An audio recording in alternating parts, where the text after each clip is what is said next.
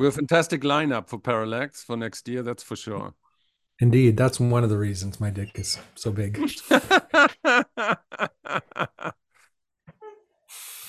You want to You have a talk about that? fantastic course up. We're coming up with Luke Benke about the hard way of Gurdjieff, no? The hard way. Yeah, the hard way, exactly. The And then hard you're way. working The big on dick a way. exactly, and then you're working on a like month-long exploration of love and die and the unique self with Gaffney, no? Also, Yeah, we're doing the unique self with Gaffney, the cosmoerotic unique self. that's amazing. That's pretty Big good. dick things. Also, big dick things. Yeah, we're doing all the Um, big dick things at yeah, yeah, Parallax in the yeah. new year. Alexander Barth will do like a 6-week course on process and event, and we will have the first annual liminal web roast of Parallax Academy and Batcave and Integral Space, and the roastee will be also Alexander Barth. So that We're will gonna happen. roast the bard. We're gonna roast the Bard. It'll be a barbecue. Yes, Barbecue. Do you get my joke? yes, So funny. yes. So the liminal roast, February 11th, all is on our website. Layman Pascal will be the host and roast master general. And I mean, if you want to know who is going to be the roasters, it's also on the webpage. But the Mistress of Magic will be there, the Nutty Professor, the Whistler, the it's the Scapegoat Mechanism AI nerd, the Enfant Terrible, and the Lethal Flutist. They The will all lethal be there. flutist. Who's the Yes. lethal flutist? Yeah, yeah. I recognize all those other people, but The Lethal Flutist. Yeah, yeah. I mean, you have to go on the webpage to find out who the Lethal Flutist is. don't you think we should call it the barbecue? I mean, that's just so we where we barbecue Yeah, under that the bar. it's also nice, but we're thinking also about crucifixion, like crucified. Crucified, Yeah, yeah, exactly. crucified, Yes, crucified. Da, exactly. da, da. I was thinking of doing a really like folk rock version of that song, very slow and kind of like like pick like Bruce Springsteen version of that song. Yeah. I'm gonna maybe do a cover of that. Yeah, yeah, you will get a proper invite today. Yeah, because Bard songs are good and they're hilarious and they're brilliant. The lyrics Yeah. and so somebody should do an album where they because it's all this sort of '90s gay disco stuff. But somebody should do a really macho kind of hetero Bruce Springsteen version of So you want to do Alexander like a Bard weird songs. Androvich or what? Yeah, I want to do like a version of Alexander Bard songs that are kind of like extremely earnest, like the opposite of what his irony, total seriously earnest songs like "Crucify, Yeah. Crucify." Like I really mean it. you I know, mean, how many songs did he made? Like, I mean, that's his most famous one, but he must have made like, I don't know, 200 songs, 150. well, What he's is got a it? lot of songs. Yeah, Yeah. he's got a lot of songs. Yeah. Um, and yeah, well, there was a great interview actually about him talking about his music. I never talked to him about his music, right? But there's some guy talking to him about his music, and apparently he went into like this Russia in 1991 when it was collapsing, and then but this was extremely risque at the time because they're so homophobic. They were so Yeah. homophobic and almost dangerous and illegal to be gay in Russia. So and they were huge there. So Yeah. they're kind of like ahead of their time in that gay world. Yeah. Yes, so we will have a comedy roast, and then Greg Henriquez will come to do a course on Mhm. U-Talk, which will be great. What else? What else makes our dick hard this next year, Andrew? Well, we just keep going, man, and with a very hard dick, we keep getting harder. Metaphorical dick, yeah. Let's make new Yeah. things. And the harder Yeah, you are, the softer you are at the same time. It's like, I don't know about your dick, but that's not true for mine. yeah, you have a hard dick, and then you get a soft, The other, So, it's like Arctic yin and soft yang. soul. I know what you're saying. I know what you're saying. You know what I Yes. mean. It's kind of cheesy what I said. I know. No, oh yes, and Lemon Pascal will do like also like a course on silence, that is a course on meditation A and course on silence. So is he going to talk? no, yeah. He will approach silence from different traditions and from different approaches, and so there will always be like silent meditation, but he will also like teach some approaches to silence. So we wanted to do something small originally, but then it kind of became bigger and bigger. So Mhm. So um, noisy silence and silence that's less silent than. I'm being silly today. Sorry, the but in silence, any case, the silence it's- within the silence. There's a yeah, temple yeah, behind the temple. There's the soul behind the soul. And there's a silence behind the silence. yeah. I once actually met a Zen teacher, and he said we don't practice the silence of silence; we practice silence and noise. Oh, really? I thought it was pretty good. So what did he mean with that? Well, it's easy to sit in, quietude, but can you practice Zen in like, you know, New York, Manhattan or something, in the noise, in the intensity in the noise and the um that's much more challenging and interesting. It's like acting without acting. Mm, I'm silly. Yes, is it? method acting, you mean? No, so but We're it's like, huh? we're just being silly today. Is this really a Yes. podcast? Yeah, sure. No, Okay. but we're talking about the things that we're planning to do in 2000 in the next year, basically, which is basically Yeah. in 2 weeks, which is crazy. Yeah, but you Uh, haven't said anything about your dick yet, and I've been sharing my happiness about my hard dick, but I have heard nothing from you about that. So, no, I was sharing my dickish things, all the things that we want to do and that we want to penetrate the world with, and inseminate the world with, and all the things. I'm talking about the metaphorical thing, you know? oh, I see. You're talking about the metaphorical thing. Yes. Oh, I was talking about my actual dick. Yeah, I know. I know. So I was hoping that you would talk about how big your dick is, your actual dick is getting. You know. Yes. So, the metaphorical dick. Yes. No, so but go to the website, go to the academy and the 2024 lineup, and you see all the bullshit that we're doing, which is Don't call it bullshit. It's not bullshit. no. It's no. No, don't denigrate what we're doing here. No, there It's was it's one. I think it's there was like when fantastic. we did the podcast with Luke Bainke, there was like Mhm. one comment on the YouTube video referring to a thing that you said, and you said, "Oh no, we're trying to sell a course here," and so the guy was writing on YouTube, that was the best line of the podcast. Hey man, we're trying to sell a course here. Yeah, that's also Uh-huh. it also happens. Yes. Mm. Yeah, I know it's been really hilarious actually marketing to Gurdjieff groups about this Gurdjieff class that we're doing because I Yeah. didn't realize that they were such, raving fanatics, and I didn't realize that there's so many Gurdjieff purists trolls out there. You know, Yeah. That's weird. I mean, and that's uh, maybe the and Luke common really theme. has That's he does have the credentials, but there's all these people asking, "Oh, who's this guy and what is he teaching and why? What right does he have to actually teach about Gurdjieff? Oh, he's been doing the work for 25 years and he studied with this and this." I have to tell them these things, but it's like a purity cult.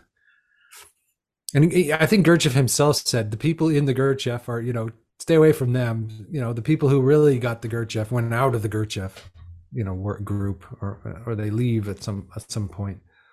I mean, I guess it's an amazing body of teaching that attracts all sorts of odd characters. Um, but I love it. I'm working on Gurdjieff memes. yes. What's interesting is that these people are so enamored with their ideas. So you have these kind of obsessed you know, people, these people that, think there's only one way to interpret, Gurdjieff or his teaching. And the same is Mhm. true as like for the thing with the meta crisis. I mean, it's like, can you even think properly?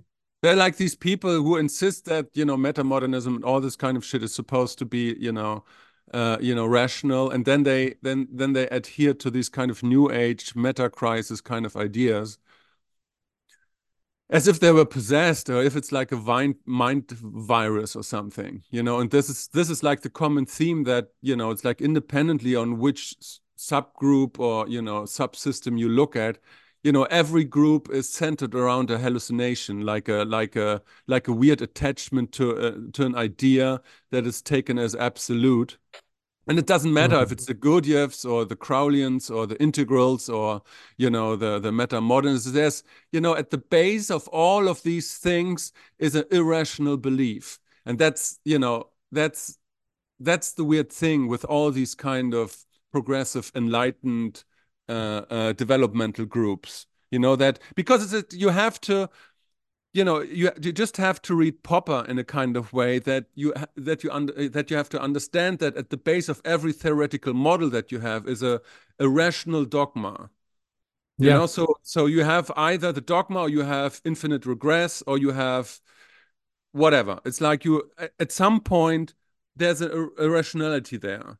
And it's like, Mhm. and you can't talk with people about that very irrationality, the kind of weird dogmatic belief that has nothing to do with argument or depth. And so that's the same is true for the people with the meta crisis, like with the Yeah. Gurdjieffs, Crowleyans, or Well, whatever. what is it? Why is it that people need some sort of superstructure to feel safe? And so it could be an intellectual superstructure, or and they also need like it's just feeling that you understand something, like, and that you're part of something that understands something, and you're the guys that understand something. Whereas what we really have a hard time with is this kind of, we don't know what's going on, and you know and that's kind of interesting. I That's what mean, I was just saying, Andrew. Have you ever read Karl Popper? no, I've never read Karl Popper. So No. Karl Popper is, in one of his books, he's concerned with how do you find the ultimate justification for a theoretical model, right? Mm-hmm. Because it's just a theory. And so how do you find the ultimate justification? And so what he found out that there are like two or three basic, strategies how you can do that. So either you're in an infinite regress where one aspect of the theory justifies the next one, the next one, the next one, and then you come to the first one, and then you find your justification for the theory itself. That's one way to go. The other way to go is you have a dogmatic belief, that is at the core of the theoretical model that you have. So it's the true understanding of Gurdjieff, right? Yeah, yeah, That's yeah, so absolutely. it's like the true way. There's no other interpretation possible because if you take out the true dogmatic belief, the whole interpretation of Gurdjieff crumbles. And so the same thing is with the meta crisis. If you take that out, the whole dogmatic kind of, it just crumbles, but it's a dogmatic belief.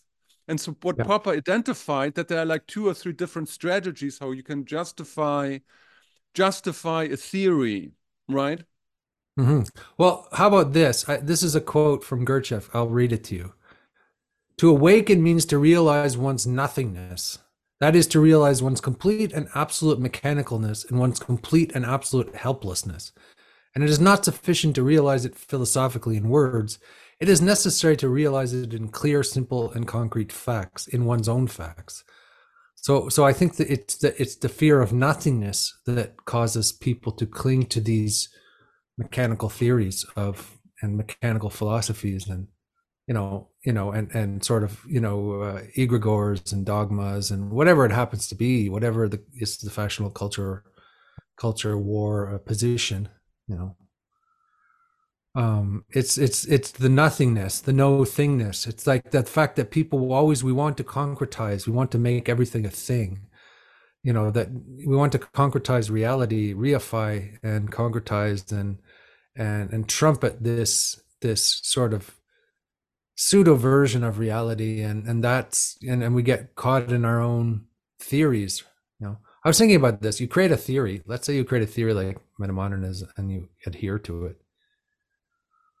You end up having to defend that theory all the time. So you've created this structure that you have to continually defend against other structures. So there's no room for you to to actually have an unknown, or have a um have a unique thought or an original sensation or whatever, because you're defending your theory, your superstructure, your position all the time.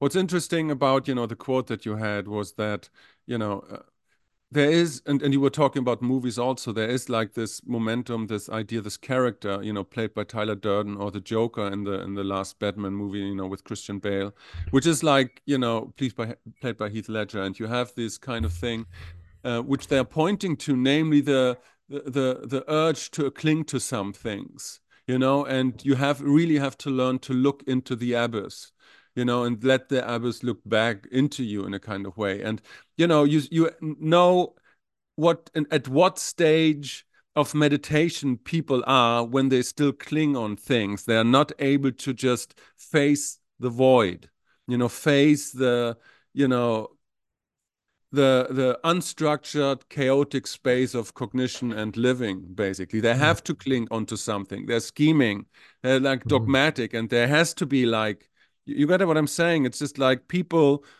who still cling, they can't have a very deep meditative realization.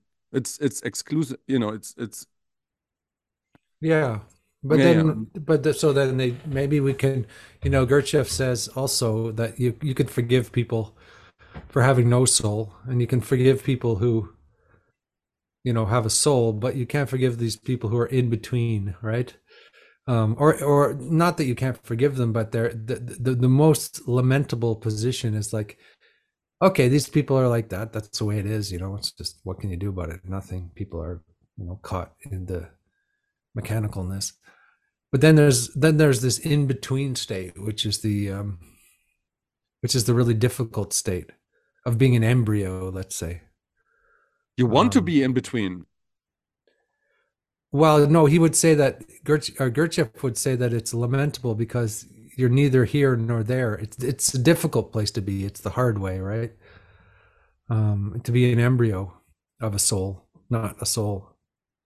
And I think, a lot of people, I think, a lot of us are like that. We're kind of like, we haven't completely bought into the society, but on the other hand, we're not fully free either. So we're caught in this lamentable in between. So that when we know that then we have to work. Then that's why Gurdjieff insisted so much on the work, because we have to really work against our mechanicalness. Like we have to really struggle with it, I think. Yeah, yeah, that's the point. I mean, the issue is that the moment you start to believe, you're caught in a web of lies, and then that's the issue. I mean, the whole. I was thinking about this, the whole intention of, let's say the metamodern community to be accessible for the academia. I think that's so funny to me.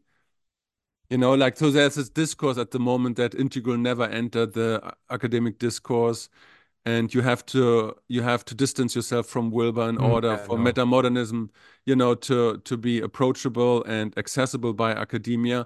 And I was like, have you ever talked to people in Berlin and the actual academia? They laugh about all of this because Yeah. it's not even real philosophy.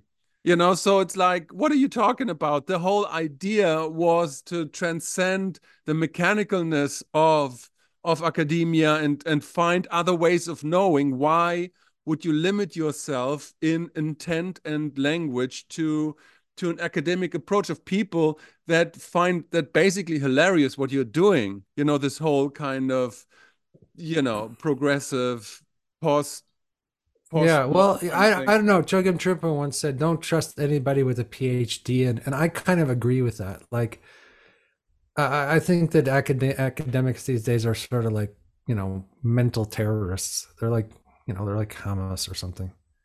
They're just Judith Butler. They're just caught in this stupid, game.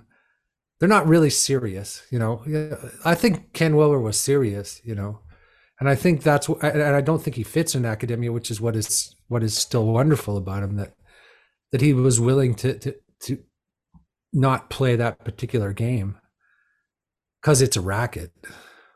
I mean, I knew that. In my first year of university, I remember sitting in the library reading the Tibetan Book of the Dead, and then getting up and walking out and saying, "This whole fucking thing is a racket. The whole academic world, it's a racket."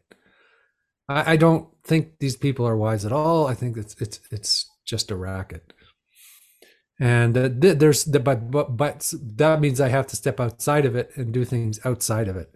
I might still have to get my degree and be here and do what I need to do for purely pragmatic reasons. But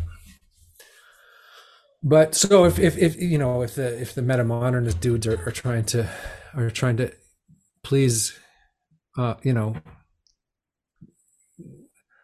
Noam Chomsky or something, they're not in the game that interests me in any way.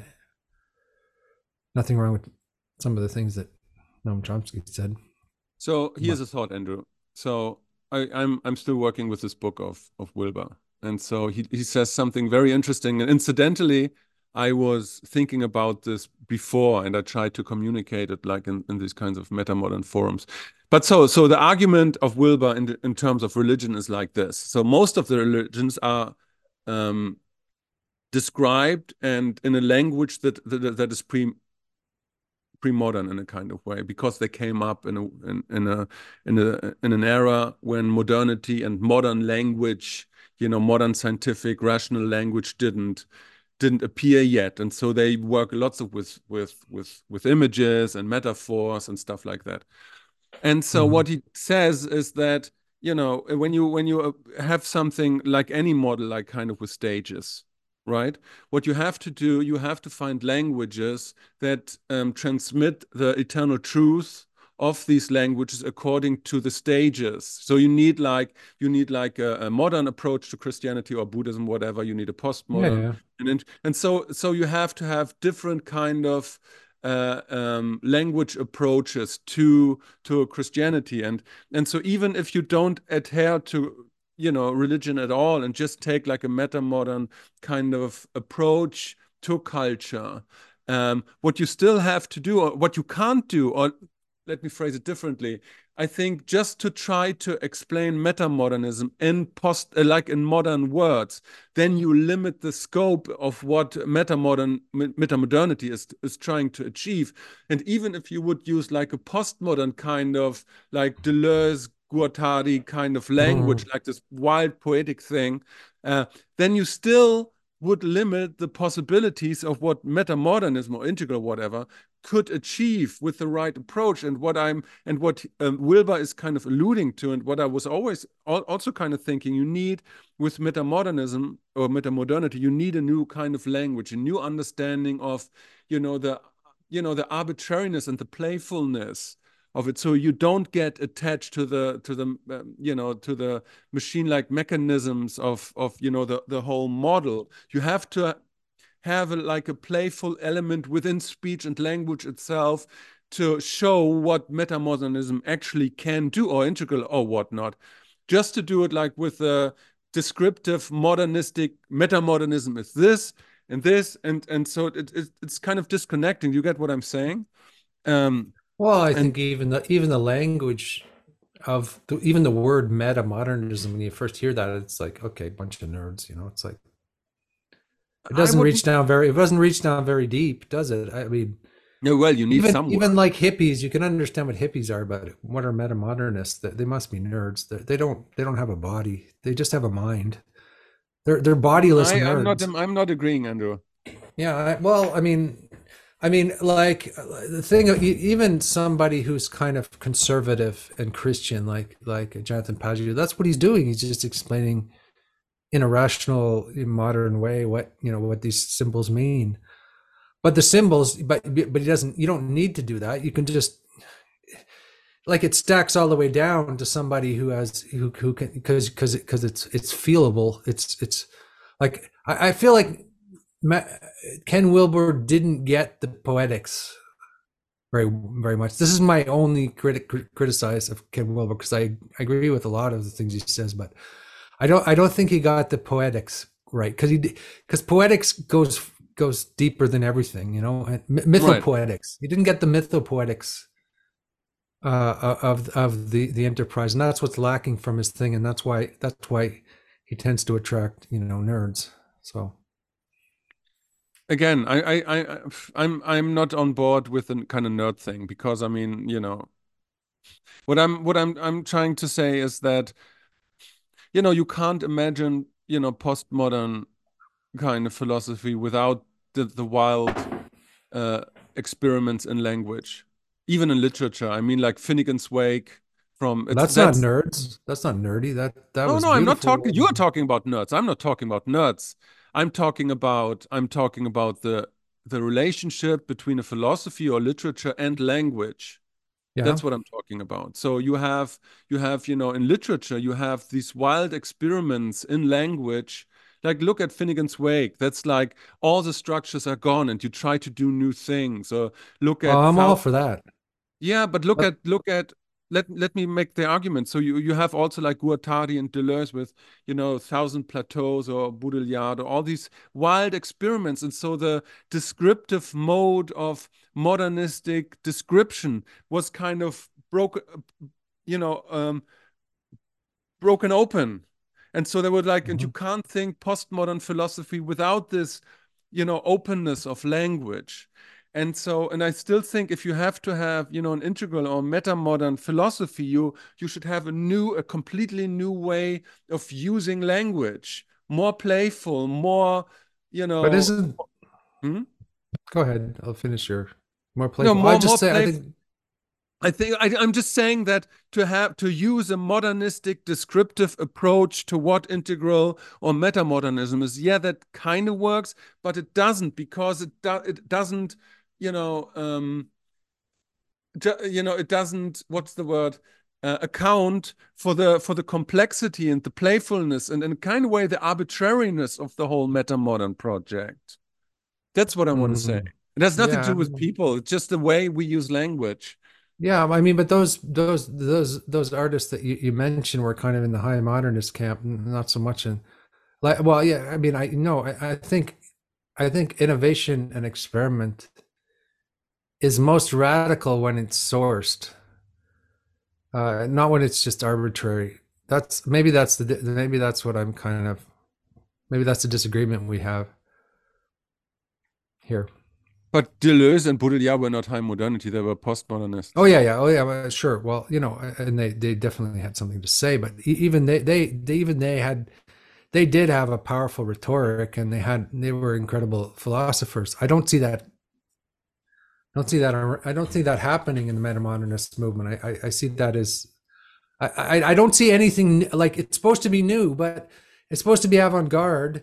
It's supposed to be new. It's supposed to be radical, but I don't see anything new. I mean, because avant-garde is dead. There is no avant-garde anymore because it's been done. You can only continue to subvert narratives and or make them sincere or oscillate between you can keep doing that for infinity, but it's not this great big movement. It doesn't have the power in it I, for I me also anyway.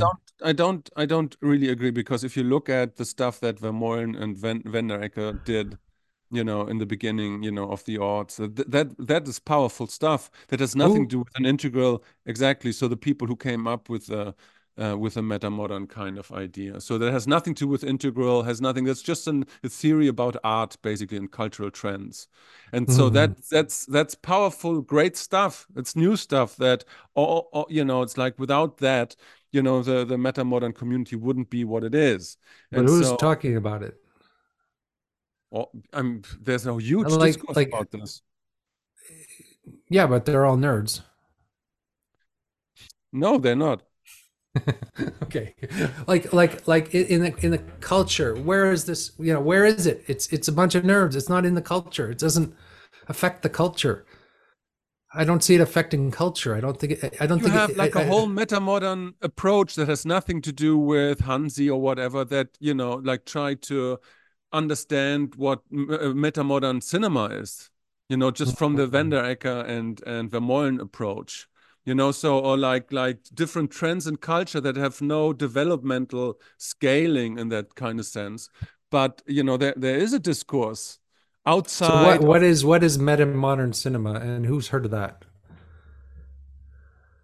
So, like for example, Everything Everywhere All at Once, that movie is widely considered like a meta modern movie because it oscillates between this different postmodern and modern modes and tries to find different ways to structure story.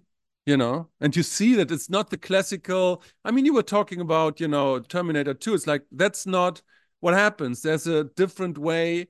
The cinema is evolving. You have the classical way, the hero's journey, Terminator 1, Terminator 2. Then you have like the more postmodern kind of movies that are like way more concerned with interiority and stuff, and then you have, new kind of literature and architecture and movies emergent that neither fit the modern nor the postmodern kind of paradigm. And there were like cultural scientists outside of our liminal web that are kind of noticing trends that are not applicable to modernism or postmodernism. And so they invented this term metamodernism, not because it's higher, but because of metaxy. It's like in between. It's not higher, like meta in higher. It's like metaxy in between the postmodern and the modern. And there's a new tension and that's culturally a new thing that emerged. Oh, but perhaps I guess I'll take your word for it, but I just don't see it. I can't find it anywhere. It's nothing I can I can grasp or understand. So perhaps it's my own ignorance then that is the problem here of me not grasping metamodernism. Could very well be that in 20 years we'll look back and was like, oh, that was amazing modern metamodernist cinema. But I get a lot of noise. I get a lot of noise, and I wonder where the signal is. So, That's for what example, I give you an example. So, Vanderecker and Vermeulen, they say that Trump is a meta-modern phenomenon because he's not the classical politician. He's not the usual entertainer. He's something weird in between. He lies. He treats his lies as truth and those truths as lies. It's like a weird space. So it has nothing to do really with cognitive development. It's a cultural trend that the lines between entertainment and politics and lying and truth and performance, all of these kinds of things get blurred. And so he is like in their mind, the first public persona who really embodies these kind of new. It's like nobody knows if that what he says about himself is true, or the things that he gets riled up are true, or if it's a performative lie which makes it kind of true. It's a So weird. metamodernism is just completely, slippery, indefinable, in between all of those things. What is? I don't, like so he's, or is he just, a psychopathic, somewhat, or is he just is he just a TV reality star, or is metamodernism TV reality? Is that what it is, or is it? No, but Is it just breaking the boundaries of what is performative and what is sincere? And but I give you an was example. hasn't that already been explored in postmodernism? I give you an Isn't that example. post-truth, postmodernism, etc.? I'm not getting it, Tom. Oh, so I'm telling you. So you can approach Trump as a modernist, right? He's a businessman who became a politician. That would be like the classical modern approach to Trump, right? If you had like a modernistic mindset. So if you have like a postmodern mindset, you would say, well, maybe he's a psychopath. You just said it. He's a wild, egomaniacal psychopath. So you psychologize him and you attribute all these kind of postmodern interiorities into him. But then what happens with Mm-hmm. metamodern is like, okay, so let's look at it. What is actually happening? So the lines between truth and falseness kind of get blurred. You know, the earnestness and the irony, the sincerity and the irony. Is that really sincere what he says, or is he being completely ironic? You know, is he playing the system? Is that what he does, a Mm-hmm. performance? And to which extent is the performance meant as an earnest act of political engagement? And so all these different categories. But What is he oscillating between the two, or is it just this? Is this oscillation that you're talking about? exactly And metamodernism that in the that's what original? matter modernism is, being able to oscillate between traditionalism and then becoming kind of a performative postmodernist. And yeah, I mean, I get that. So that's what Um, metaxy means. It means in between, yeah, metaxy. And yeah. so the term, and so you find it everywhere. You know, you find it Hmm. in literature, you find it in movies, you find it like, and so these cultural theorists were looking at, I mean, I'm giving just a, very silly and condensed kind of version, but these kind of cultural theorists were looking at cultural trends that were kind of not really identifiable as postmodern anymore. And so Hmm. what Hansi and Daniel, what they did was in a way to take these kind of trends and add like a Wilberian kind of developmental scale to that, and in a political scale. And so that's the liminal web we engage. But there's a whole discourse happening outside the liminal web about what's happening in the culture. Hmm. Hmm. So then my question is, who's the Gurdjieff of the meta-modernist movement? Where is he? Where's somebody with that kind of, integrity and power Well, you're and looking at him. I'm oh, joking. where is he? I don't see him. I see a bunch of guys kind of making stuff up, but I don't It's see a good. Gurdjieff. No, you know what? And I don't Interest, see like the great artists interest, either at all. But well, I wouldn't agree because like everything, everywhere, all at once is a great movie. A great okay, but artistic. I've never heard of it. And where's Martin Scorsese? And It's a you classic. know, Martin Scorsese is a classical modern filmmaker. There's yeah. no double layer there. It's just presented as what it is. There's actual tragedy, but that's what I like. I can't find it. Maybe it's that it's just an aesthetic taste. Maybe I'm I don't find I don't find a taste or a value or a power in what is being produced and what is being called metamodernist art. I don't like when we were in Kiev. I remember there was this band that was supposed to be metamodernist. There was this guy dressed as a banana doing weird things on a synthesizer, and it was supposed to be avant-garde. It's like, okay, avant-garde, it's done. Like the Dadists, okay, they were avant-garde, you know, but so anyway, I'm waiting to be convinced that this, and also, for me, I think you got to get. I think we have to, like as T.S. Eliot said, you have to go back to go forward. Like we have to be sourced in something. Again, that's my constant So there are argument. two things, because I also like, this kind of adjacent philosophy of performatism by Eshelman, which is also like kind of Hmm. Hmm. postmodern. And so he is not concerned about, developmental scales at all. What he looks is also like cultural trends. And what he says, he looks, for example, at architecture, right? And he says what happens after postmodernity with performatism, that they're like buildings constructed that are like reaching in the sky and reaching in Hmm. the sky and like kind of rediscover beauty and the sacred, and that is an element that you find in all these kinds of cultural artifacts, like a rediscovery of beauty and the sacred, and you find it in the Hamburger Philharmonia, the opera, and the Elbphilharmonia. You find it in lots of different Hmm. buildings, that there is like a new sincerity and a playfulness in approaching the beauty and the sacredness. And you find it also in literature, and you find this whole completely, it's like a step uh, after, the deconstruction of postmodern and, this kind of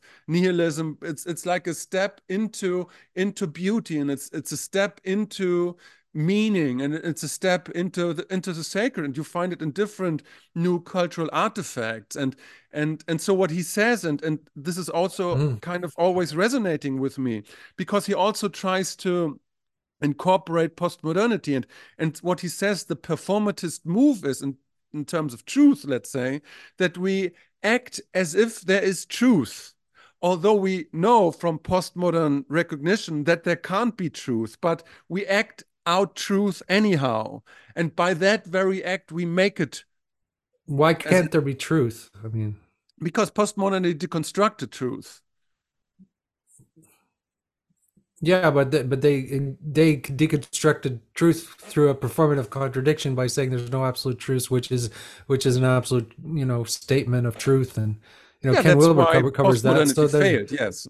That's that's why. this it's the performative contradiction. So Well, that's so not entirely true, but okay. it's not entirely true. Oh, explain to me. No, I mean that what Wilber says, but the point there is a point to postmodern philosophy, like the deconstruction of power and structures and truth structures, and the idea that, what is considered as truth is dependent on who has the power. And so you have to deconstruct all these kind of things. And then Hmm. it's like, okay, so what is truth? It's like whose perspective are we talking about? And like what scientific method are you using? What is truth? Like as a concept. And postmodernity did a great deal to look Oh yeah, at, the production process of truth, and discover that it's fairly arbitrary how we discover truth. And so that left a whole cultural, generations like, oh no, now we have nothing. And yeah, out of that nothingness, this postmodern, this metamodern or performatist claims, like, okay, so we have now this kind of arbitrary relationship to now let's make something beautiful out of it. yeah. Like kind of the Zen thing, right? First there's the rivers and mountains, and then there's no rivers and mountains, which is like the postmodern epic. And then there's rivers and mountains again. It's kind of a return, but it's also not a return to something that was already there. It's a new expression, or it's a enlivenment of those primordial Yeah, things. yeah, That that's okay. That makes sense to me. I mean, I guess yeah. it's just a word, metamodernism. It's just a word that I don't aesthetically, you know, appreciate that much. Yeah. It's just a word. Um, so it's fine if that's what it's describing. Okay, that's okay. I'm okay with that. Yeah. And maybe I will be maybe I'll be seduced by metamodernist art at some point, but it hasn't happened yet. Mhm. No, it doesn't need to be, but I mean the other thing that you mentioned, like where are, the gurus, the shamans, and I think that's where, the whole philosophy of Barth basically comes in, because I think when this kind of postmodern, metamodern, integral age really unfolds and expands on itself, it's like then a whole slew of, like a new caste will appear, the new shamanic caste, which will be, able to work more fluently with data streams and knowledge systems, and will be more fluent in playing with all these different games without being too attached to, like what we were talking in the beginning. It's like those shamans will not rest on dogma, but are just like fluent players of, the unfolding internet knowledge age. And this is like, Right. and this is where the new Gurdjieffs will appear. They Yeah. haven't just appeared yet. Well, so the objection is to the dogma of metamodernism, I guess.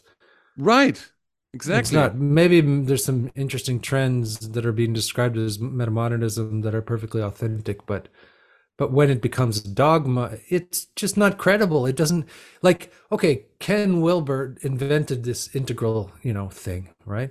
And it Right. has its flaws, obviously, but he was obviously an individual who had some, profound spiritual understanding. So that's why it's still credible.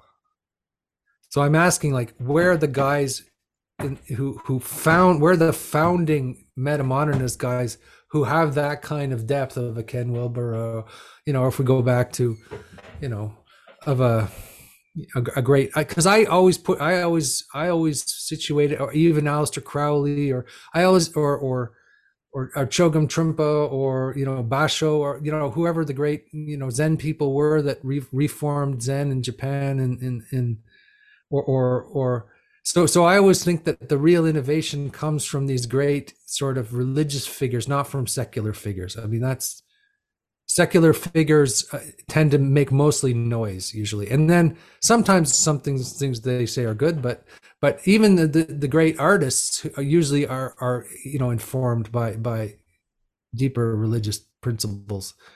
um so Yeah, just absolutely. like like the greatest song, right? Like in my, like, I like to write songs and play songs, and I like songs, and I, I'm fond of Leonard Cohen, and he's completely biblical, right?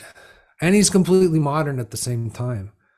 He's totally biblical and totally modern. So is that metamodernism? Because it's modern, but it's also ancient. Bob Dylan's the same. He's completely, he writes biblical prose basically, and puts them to little songs, and so he's using ancient scripts, ancient resonating ancient poet, like, and then he's bringing that, and yet when he came out, what he was doing was radical, avant-garde. Nobody had done it ever before, but it was sourced in something deep. That's all I'm longing for, and lacking in the sense of feeling that lack of that in the sense in the post in the metamodernist movements. I think the signifier is, lack of dogma. And Mm-hmm. so because like if you approach, Christianity or anything with a dogma, then you can't be meta modern. So if you sense there is some dogma somewhere in there, even in meta modernism, so you have to approach that, because dogma is, you have to have, the cognitive complexity to be more playful, and to, identify these dogmas, and to oscillate fully. And that's the point. As soon as you have dogma, you can't oscillate. Right. And so I think that's the signifier, a lack of dogma that um, But where's the indicates lack of that, dogma? That's again, like, huh? these guys are so dogmatic about their metamodernism, and just like in COVID, That's not everybody true. said, It's not follow true. the science, It's not true, the Andrew. science, as if there was one No, it's science not and not true. millions of different kinds of So sciences. Brandon Dempsey, he says one smart thing, and that harks back also to that what Eshelman says. So we act as if we know that, metamodernism is a social construct and therefore arbitrary, but we act out as if it's true. It's the same thing. So it's very fluent, so they know it's a social construct, but it's oscillating. And so there's no dogma in there, because they would not say, oh, this is metamodernism. So it's way more fluent, But they right? do anyway. It Nobody's doesn't work. It's it like, does work.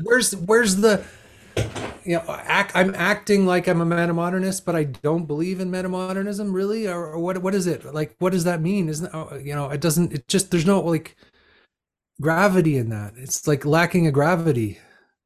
It's No, lacking there's like no, quite gravitas. quite the opposite. There is a new movement towards beauty and the sacred. That's what it is. Well, that would be good if it was the case, No, it and is I, the I case. guess you can convince, well, when I see that that's the case, then I'll be convinced. But I don't see a new movement towards truth and beauty, particularly. I see a lot of, Yeah, well, go you to know. Hamburg to the Elbphilharmonie, and then you see Mhm, what I mean. It's like this when mhm. you stand before that opera house. It's like it's something that is, reaches towards the sky and towards transcendence, and that's like a visceral experience that is not Why is that deconstructive, new? because Like it's not cathedrals. postmodernism and it's not modernism, like from the architectonal viewpoint. It's something else.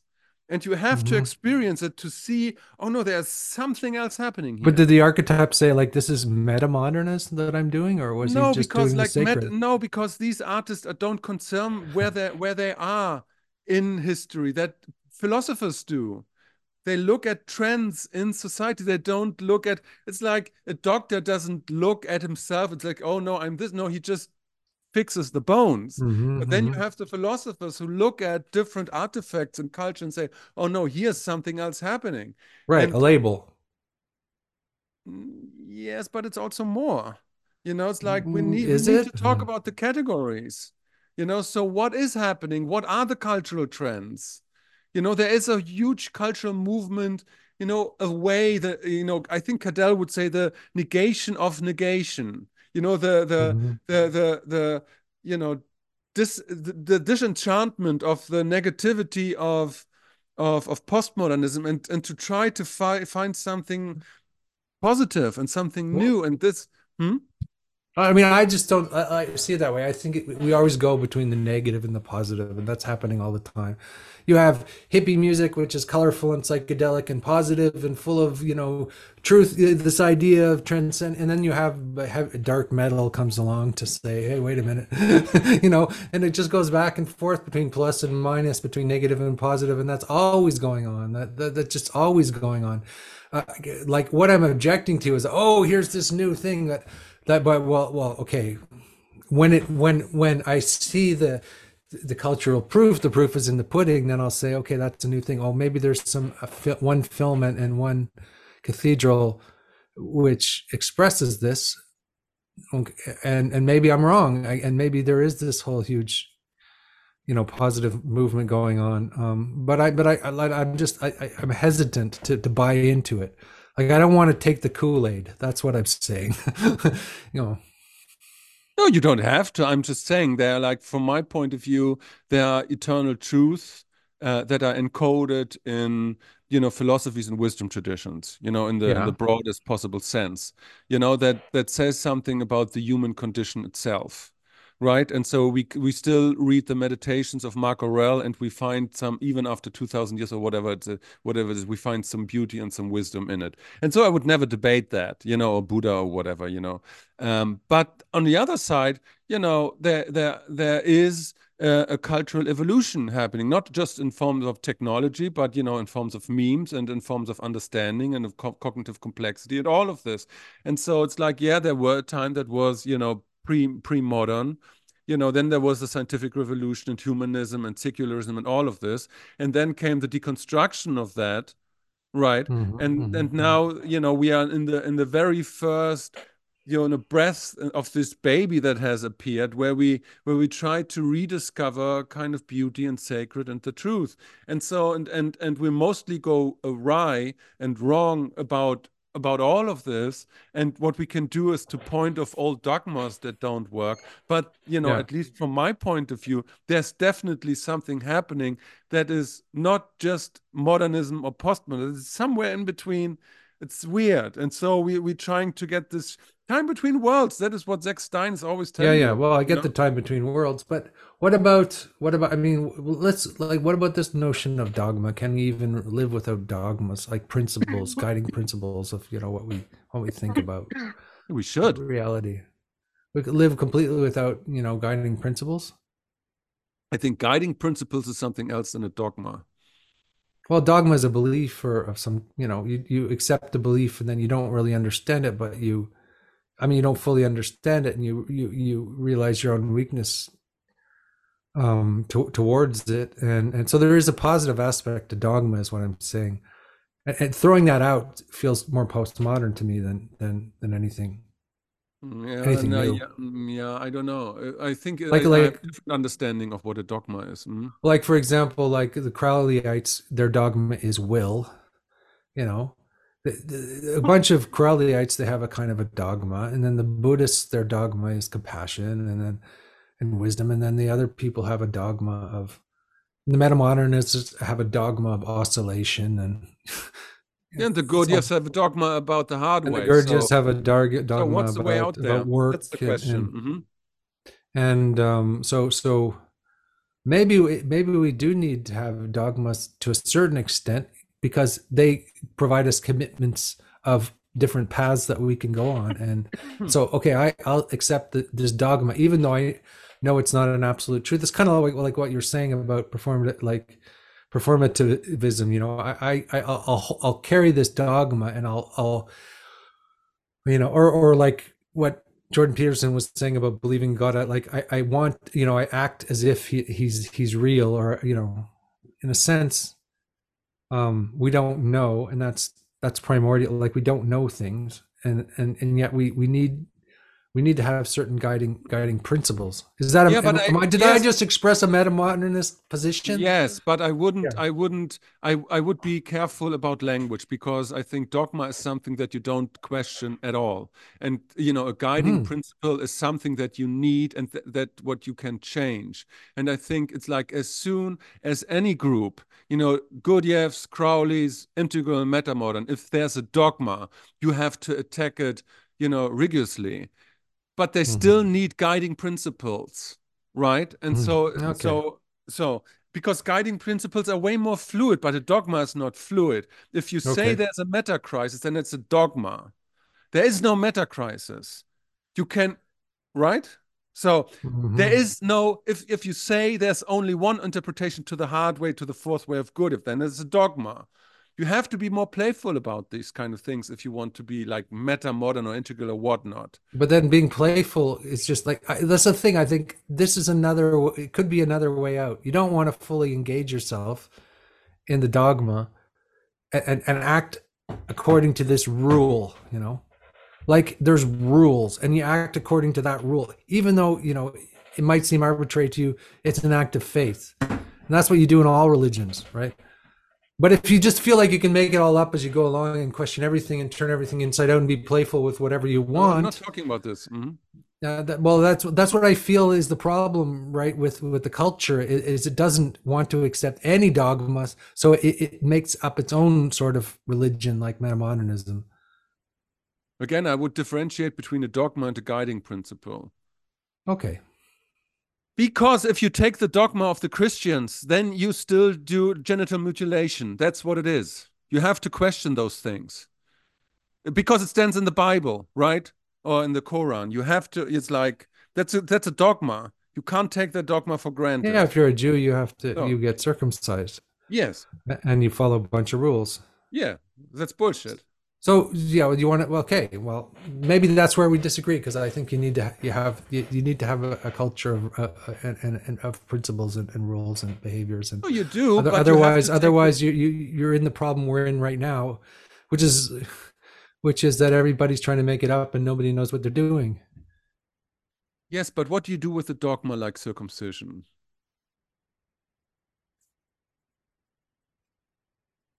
What do you do with it? Well, if you're a Jew, Yeah, you get you enforce circumcised. it or what?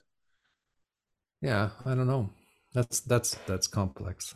I don't know. I don't know the answer to that. Yeah, but Women as slaves and all of those that's things that are in the Bible, you know? oh no, no. There's interpretation, right? No, it stands there. It's a dogma.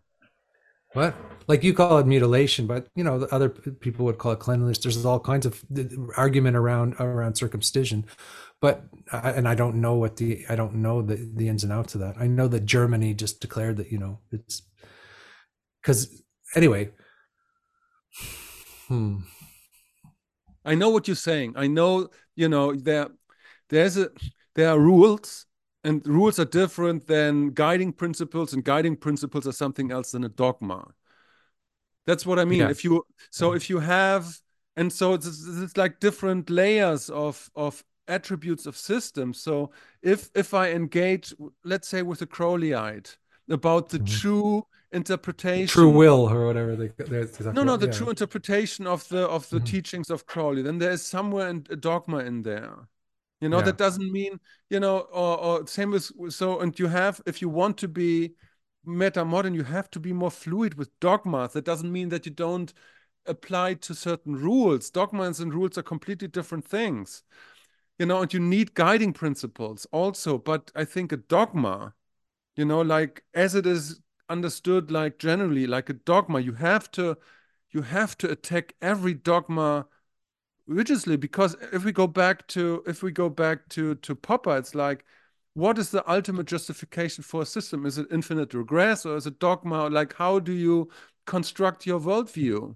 And if you look hard enough, you find certain dogmas. The dogma of, you know, okay. So let me give you an example. So there is this book out now about civilizations from Wengrow and the other guy. I forgot about it. And so Hmm. he says, no, it's not that we just discovered democracy.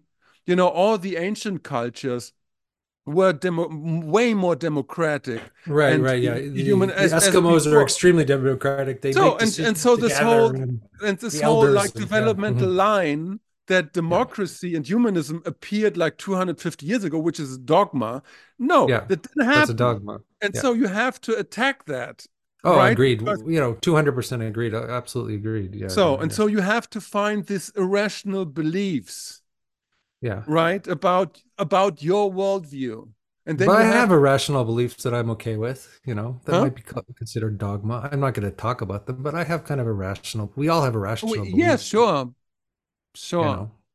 know. In my own tradition, we have like all these, deities and things like that, and I can't prove them to anybody.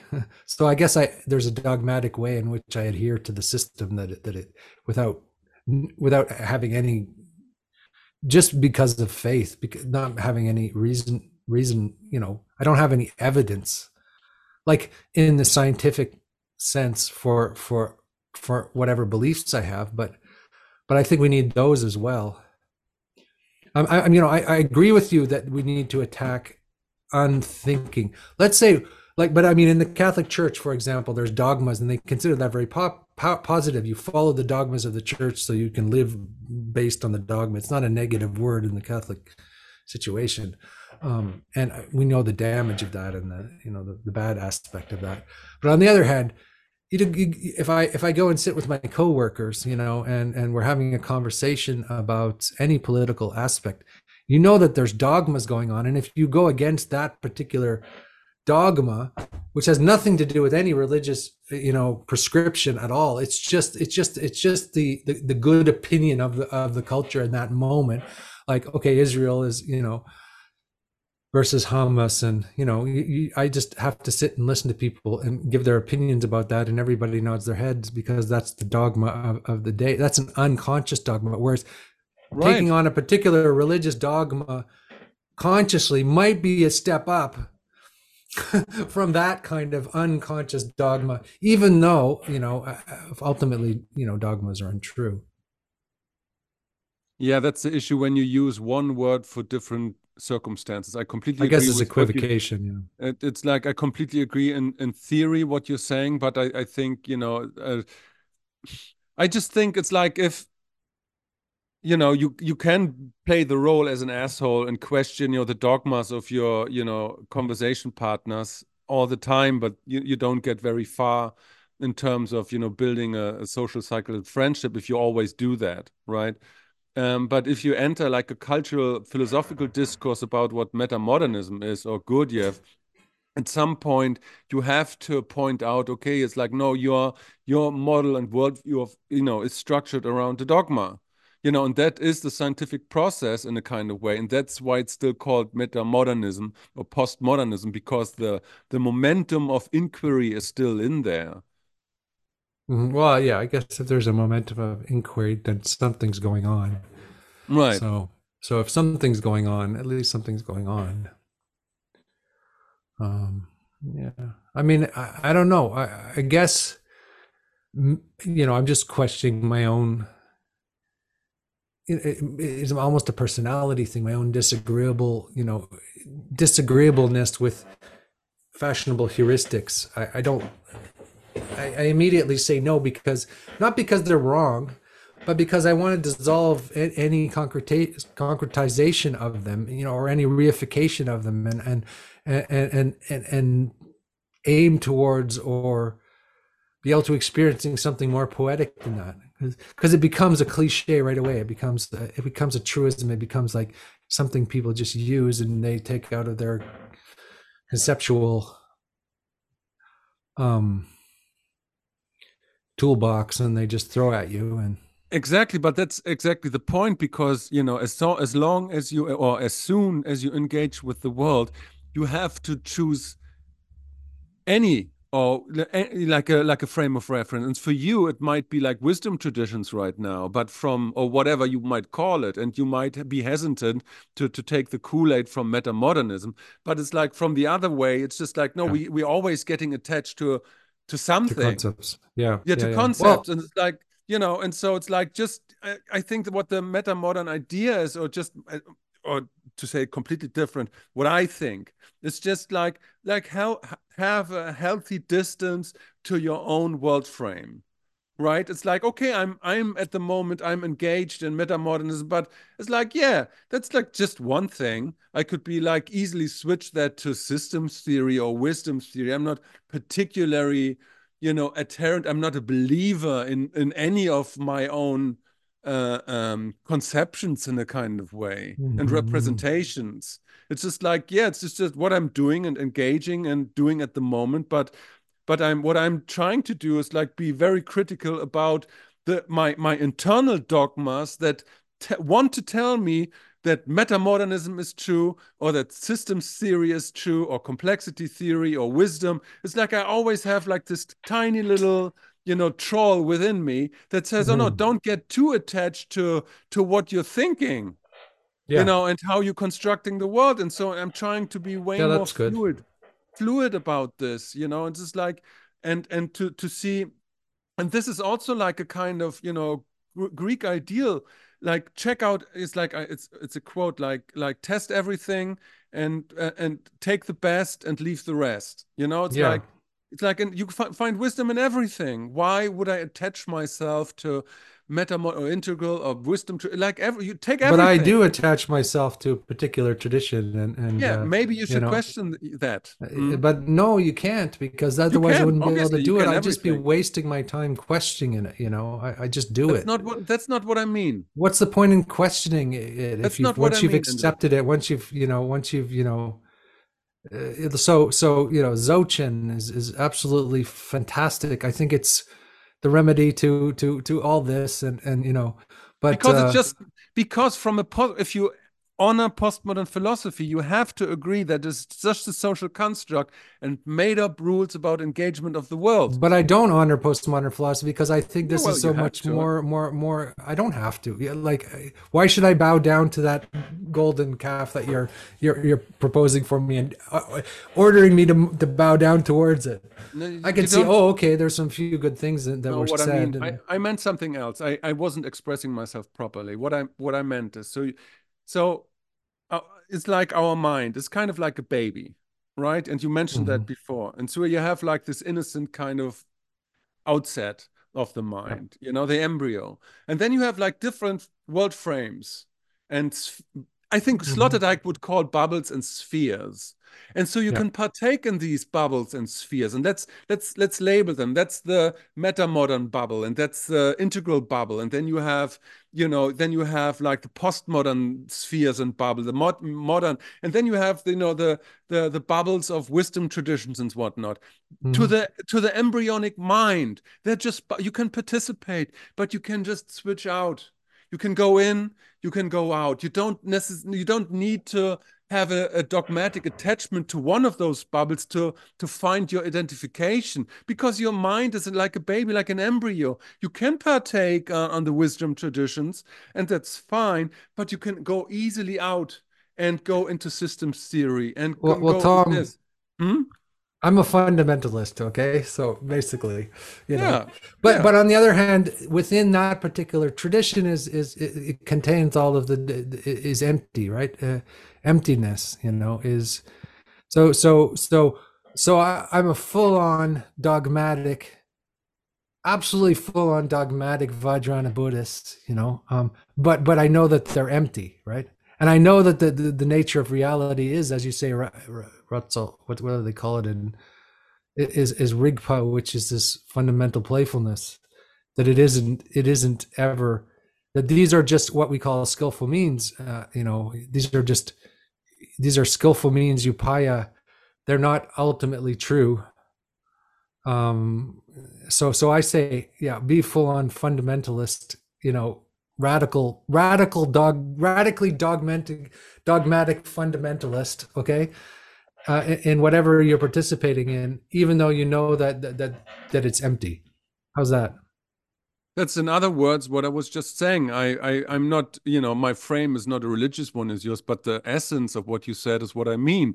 It's just you Uh-huh. can partake, and when you partake and take it for granted and be honest about that, but then switch out. And by Mhm. whichever means, by means of meditation or by whatever cognitive acrobatics and yoga or drugs, but don't get too attached because it's empty. There's just emptiness, and then there's the embryonic empty mind, and so that's what I mean. And you can play with Mhm. all these kind of spheres and bubbles. And I mean, you're a podcaster, you know this, because like when you have a podcast guest, you enter his sphere, and then and then you find the language and the codes that the other one person is having, and that makes you a good podcaster, right? Mhm. And so Yeah. but it's like, but that it's ultimately empty, and that's just all that I'm saying. Don't become like an Islamist fundamentalist, you know. And so I would Yeah, but I'm disagree when saying, like, if I was a real modern meta-modernist, I would have to integrate the Islamic fundamentalist aspect of my nature, which is this kind of absolutism, you know, as well. The no, jihad, I don't think so that you don't have. I don't think that you have to. no, I isn't think that what you what? just no, I just think in a way you kind of expressed a meta modern way, but you said you are a fundamentalist in a kind of way I completely agree because like the Islam fundamentalist or Christian fundamentalist slaughters people. Yeah, You don't do that. So you're not you a don't classic. do that. There's an absolute, right? There's like, No, you no, don't no, do no, that. you don't do that. You, Yeah, they Andrew, do that. you don't go with a machete through Paris and slaughter people. That's not what you're doing. So you're not a fundamentalist in the classical sense. Because you just Yeah. said you're a fundamentalist. I don't think you are. I think you wake up in the morning, taking a machete in your hand and think, oh no, let's slaughter some people. That's not what you're doing. Yeah. But I'm adhering to the fundaments of the thing, and fully, as best I can. I mean, and I'm saying I accept those. I don't I don't say, oh, I'm just going to oscillate. Today I'll be a Buddhist. Tomorrow I'll be a theorist, and of this and that, and It's just to I'll play join with this. words now I'll because you make just said, a bit of Hinduism here, a bit of metamodernism here, a bit of Tai Chi here. No, but you that's do like exactly that. You what? combine the things, you switch around, you oscillate. You want to engage while No, I can't. knowing this is empty. That's what you said. No, I So can't participate in two religions at the same time. I can't be a Sufi and a Buddhist. I can't be a Sufi and a Buddhist and an atheist, and at the same time. I can't do all those things at the same time. I can only do one of those things. That's everybody can the only do one thing at a time. But you're like when you do like an interview with a Sufi, which you have done, by the way, then you're code switching. And Yeah, you can that makes you a good podcaster because you understand the eternal truth in the Sufism. So and then you're code fair switching, enough. then you Yeah, enter a different bubble. That's all that I'm saying. That doesn't mean that you become a practicing Sufi, but I mean it's just I'm talking about the attachment to this kind of world frames, and there you are way more fluid than an Islam fundamentalist that takes a machete to kill because you have insulted Allah. You're yeah, way more yeah, fluid about this. yeah, yeah. Okay, I'm just saying that my point here is that being fluid has its own benefits, and then also being absolutist has its own benefits as well.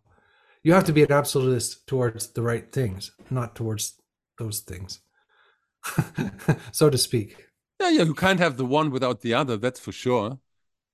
Like, yeah, I mean, because I think the Islamic fundamentalists, or the even the radical Orthodox Jews or whoever they are who just have this sort of behaviors. They just have a very unsophisticated and barbaric view of what the divine. From your And point if of they view. if they had Yeah.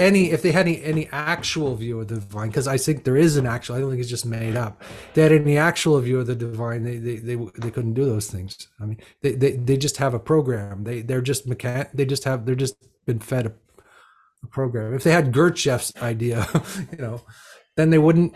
Then there'd be no possibility of that kind of behavior. Like, I know because I'm not they don't have an actual perspective of the divine. They have a they're just robots. I don't agree.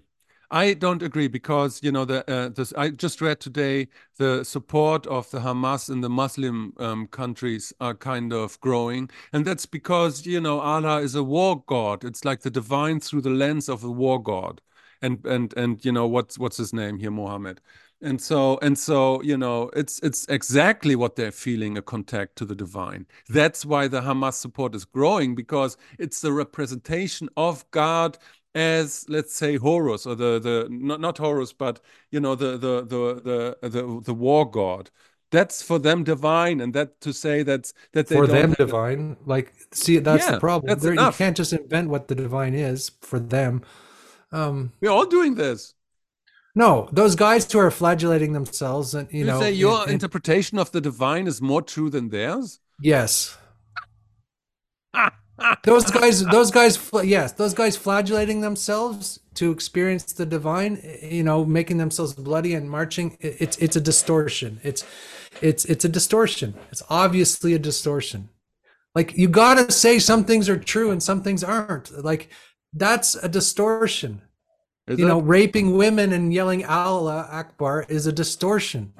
Any good Muslim knows that. You know, any good Sufi, at least, or the more refined versions of, right. That's just clear. Now, I don't say I have the ultimate version of any divine. I'm an idiot like everybody else. But I'm saying that it's better than that. Some things are better than other things.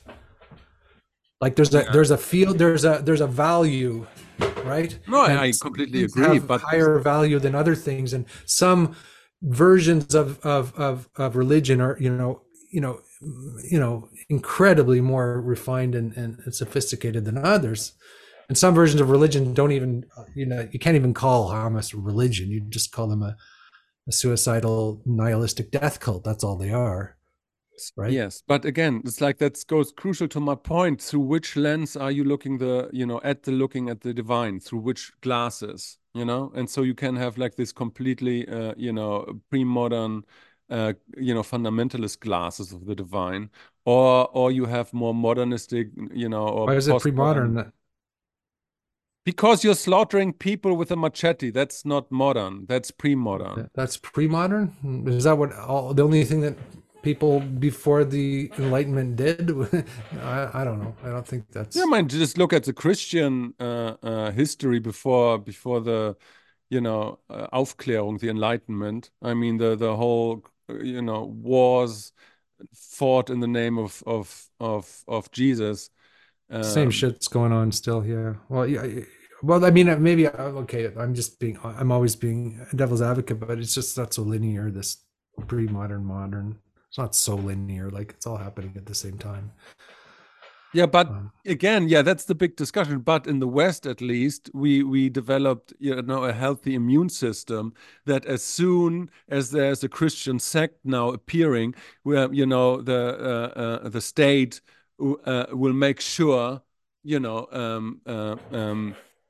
yeah. you can't terrorize other countries for that. And this is the thing that the Muslim countries never do, because they don't have this kind of immune system that says, "Oh no, we're walking into Paris, in the Bataclan, and we have just slaughtered 80 people. Maybe we should apologize and make sure that that never happens." So you don't hear that from the Muslim states, and that's why they don't have, the Enlightenment or some, equivalent, and they don't have a healthy immune system against their own fundamentalistic beliefs. Yeah. So it's not like the English people, the English Protestants, were going into Denmark and were slaughtering people there. That's not happening because we have developed an immune system against those fundamentalistic beliefs. Yeah, because perhaps it has a better religious structure. Or if we're agreeing with Bard that everything is religion, then perhaps Protestant capitalism is a better religion than pre-modern Islam. you know, um, I think though it has pre-modern its Christianity was equally a suckage. I mean, it's like there were horrible people yeah. in the Yeah, medieval but there was ages. also these little enclaves of culture, like in Spain and south of France, where there was incredible kind of small communities of mystics, doing alchemy, and Sufis Yeah, the and back door. Jews Yeah, and sure, the temple Christians. behind the temple. But I mean, the spectacle of the Inquisition. That was like Yeah, that was carnival. That there was no television, so let's burn some people. yeah, So yeah. Taylor Swift didn't appear yet. Let's burn some people. Taylor Swift is the Woman of the Year in Time Magazine, Tom. The Woman of the Year. Yeah. How do you like that for the world we're living in today? I think it's a big dogma.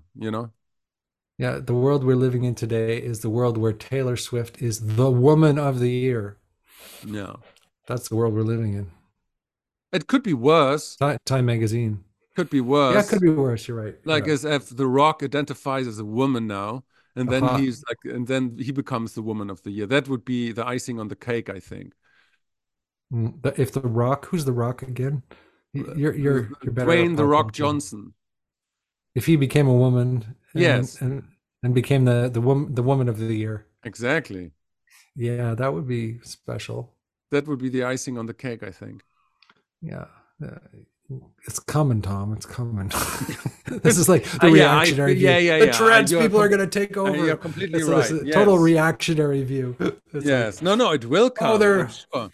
what? It will come. Wasn't like Kylie Jenner, Caitlyn, Bruce Jenner, Caitlyn Jenner, the new Kardashian woman in the clan that, killed some people with the car, who was once like a, athletic champion, never gave his gold medals back because he became a woman now.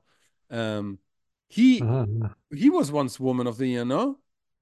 Oh, I don't know. I don't know. But it's like kind of what we were talking about at the beginning about, like, I was watching these 80s movies recently and realizing how much more natural people used to be in their bodies, Yeah, and how like completely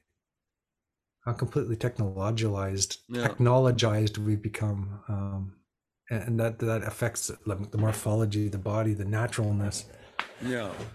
you know but I like being I like I don't I like my AI yoga app. Oh, you have one?